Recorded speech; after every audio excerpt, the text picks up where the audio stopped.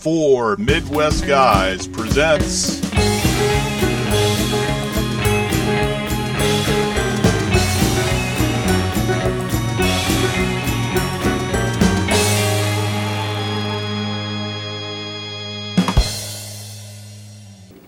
Hello everybody and welcome back to The Race Is On, and we are just days away from the big Oscar night itself. Who is going to win? What could be the upsets? And are there going to be any surprises?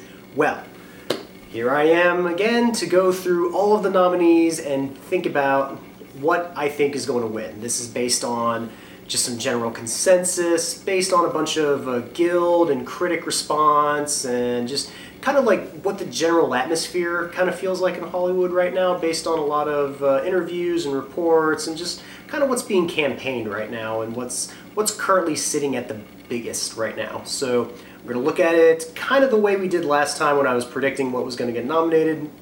I'm going to break it down by 3 episodes and just go category by category and give what I think is going to be the winner in each of them. So we're going to start with Best Animated Film. Now, it was a big shock when Frozen 2 didn't get nominated, but we're not going to dwell on that because there really doesn't seem to be that clear of a winner right now. Toy Story 4 would seem like the easiest choice to win here, but I'm actually thinking when they announced that Klaus was the hidden win, was the unexpected nominee in the bunch, everyone just kind of went, what was this movie? So I actually was interested to check it out, and I was incredibly impressed. And I think a lot of people that have actually stopped and watched the movie, they kind of had the same response too. It was a movie that nobody expected, and I think that's what got the nomination for it, and I think that could propel it to a win. I think Klaus is going to be your winner because it's not a sequel, and I can't see Missing Link winning the Oscar for some reason. Like they've awarded stop motion in the past before, but Missing Link is just kind of not that memorable of a film. I don't see it taking home the big award. How to Train Your Dragon, I'm sorry, it's going to be 0 for 3. The first time it actually lost to Toy Story 3. The second time lost to Big Hero 6. This time it's a race between Toy Story 4 and Klaus, and I think Klaus is going to win it because Toy Story 4, a lot of people liked it, but I think after letting it settle in as much as it did, a lot of people, the general consensus is it wasn't as strongly regarded now as it was when it first debuted. So Klaus is my pick. I think Toy Story could sneak in, but I'm going to stick with Klaus for now.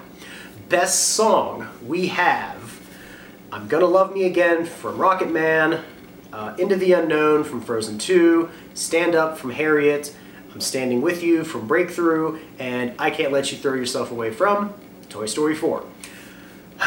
I'm thinking that Rocket Man's going to take it because up until the moment when the Golden Globes happened and both Elton John and Bernie Taupin got up to both accept their award together, the second they mentioned that was the first time that either of them had won an award together or won a movie award together.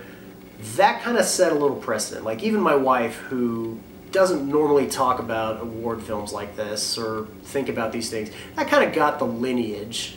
People thinking about like the lineage, like, yeah, this is the first time that Elton and Bernie could win together. So yeah, I think that's probably standing out at the forefront right now. But there is another little inkling, and I think right on its heels, I think Cynthia Erivo could upset Best Song for Harriet, Stand Up from Harriet. I don't know, I'm torn between the two. I Can't Let You Throw Yourself Away from Toy Story 4. Basically, you say the title, you've said the song. It's your basic Randy Newman song. There's not much to the lyrics at all. I'm Standing With You from Breakthrough. I don't see them giving it to a faith-based movie. Despite the fact that I found it out after the nominations were released, the fact that Diane Warren was the songwriter. So, again, she's going to go home empty-handed. She's going to be like, what, 0 for 9, 0 for 10 now? But Into the Unknown, people like it, but it hasn't quite caught on to the lexicon that way that, what was it? The way that Let It Go did. So, yeah. Oh, I know I said I'm Gonna Love Me Again from Rocket Man.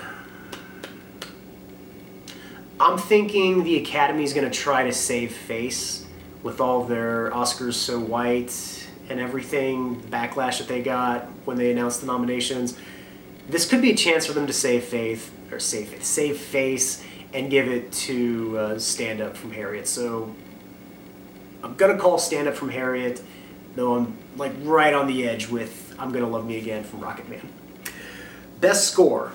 You got Joker, 1917, Marriage Story, Little Women, and Star Wars The Rise of Skywalker. Well, Star Wars The Rise of Skywalker is not going to win. They wanted to nominate John Williams.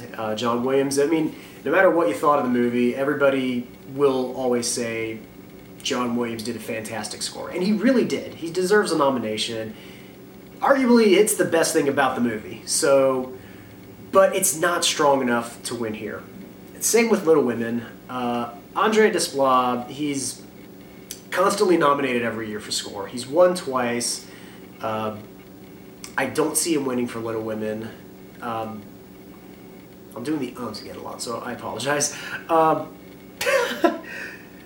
So it brings us to 1917 and Marriage Story. We have Thomas Newman's score of 1917 versus Randy Newman's score from Marriage Story. Randy Newman's score was good.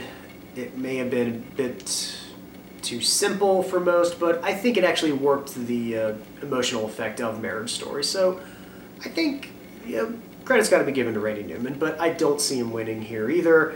It's going to be between Thomas Newman for 1917 and, my God, I really need to learn this lady's name, Hildur, whatever her last name is, for Joker. This is tough. Joker could win here. Joker's got a really strong chance of winning. It won the Golden Globe. It also won the Broadcast Film Critics Awards, I believe. So, but two things here. It could also win because the Academy loves to nominate Thomas Newman, and he's never won before. And this is a man that has been consistently nominated since The Shawshank Redemption. The man's got nominations for American Beauty, for WALL-E, for Skyfall, tons of nominations, tons of really strong chances each year. Sometimes it's been his nomination is the only nomination for the film, but I think he could pull off an upset. If 1917 is going to have as strong of a showing come Oscar night as expected, then this could be one of the categories that they expected to win in as well.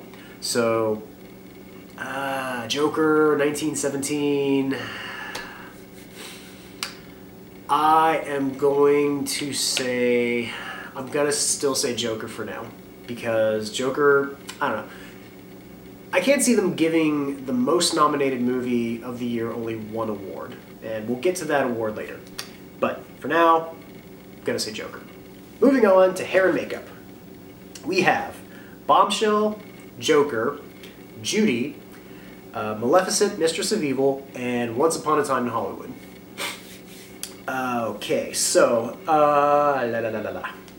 You know what? It's not even a choice. I'm going to say Bombshell. Because a lot of people are going to say, yeah, they did great wig work for the actresses. They made them have the hair of Megyn Kelly and all the other blondes from Fox News. But especially one particular voter, which they had her thought process of the category all laid out there. What she forgets to mention is the fact that there is a lot of prosthetic work done on John Lithgow to make him look like Richard Ayres. Or Roger Ayres, I'm sorry. Yeah, that prosthetic work is what's going to win. It's what helped Vice win last year, because the second the trailer for that dropped and people went, "Oh my God, that was Christian Bale," it's going to be the same thing.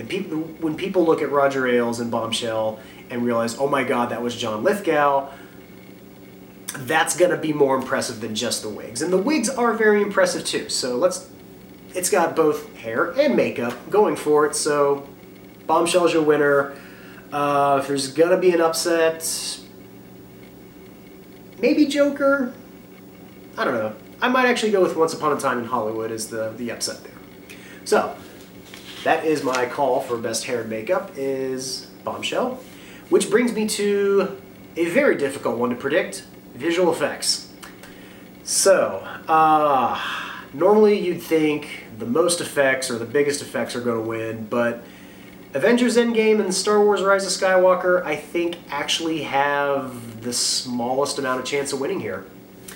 Because when the visual effects awards came out, Star Wars only got one, and it was like outstanding photorealistic environment generated. But what it lost all of the big ones to were The Lion King, which is also nominated. So it's going to come down to... This is a category that the Academy, if they're going to have a sweeper, they will have their visual effects winner come in here. We've seen it in... We've seen it in... actually, that's the funny thing. If it wins visual effects, sometimes it won't win Best Picture, now that I come to think of it. Because the ones that did get nominated for visual effects and were nominated for Best Picture didn't win Best Picture. And I'll briefly run through it really quick. Curious Case of Benjamin Button, Avatar, Inception, Hugo, Life of Pi, Gravity, and hell, the 2015 nominees. You had Martian and Mad Max Fury Road and The Revenant all nominees, and they all lost to Ex Machina, which only got a screenplay nomination too. So,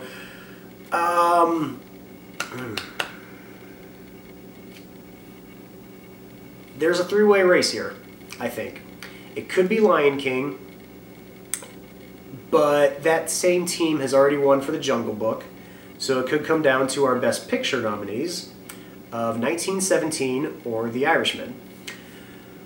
Now, 1917 won the British Academy Awards for visual effects, and what I think is going to help that there is the fact that the effect that was created with that movie was the fact that it made it look one take, that it knew how to composite everything together, and it knew how to create the simulated environments. There's some small subtle effects going on in 1917 that could help it, but I'm gonna go for something slightly off prediction here. I'm actually going to pick The Irishman for best visual effects.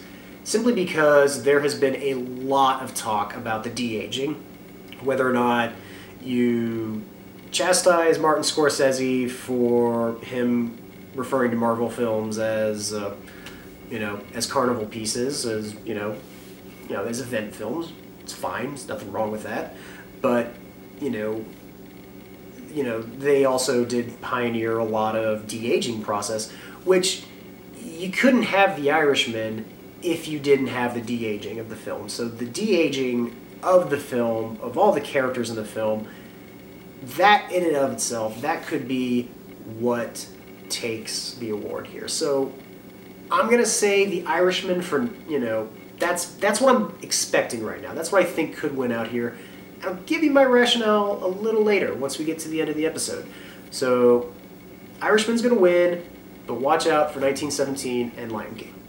All right, so that concludes part one of my prediction list, and stay tuned, and we will have part two shortly following.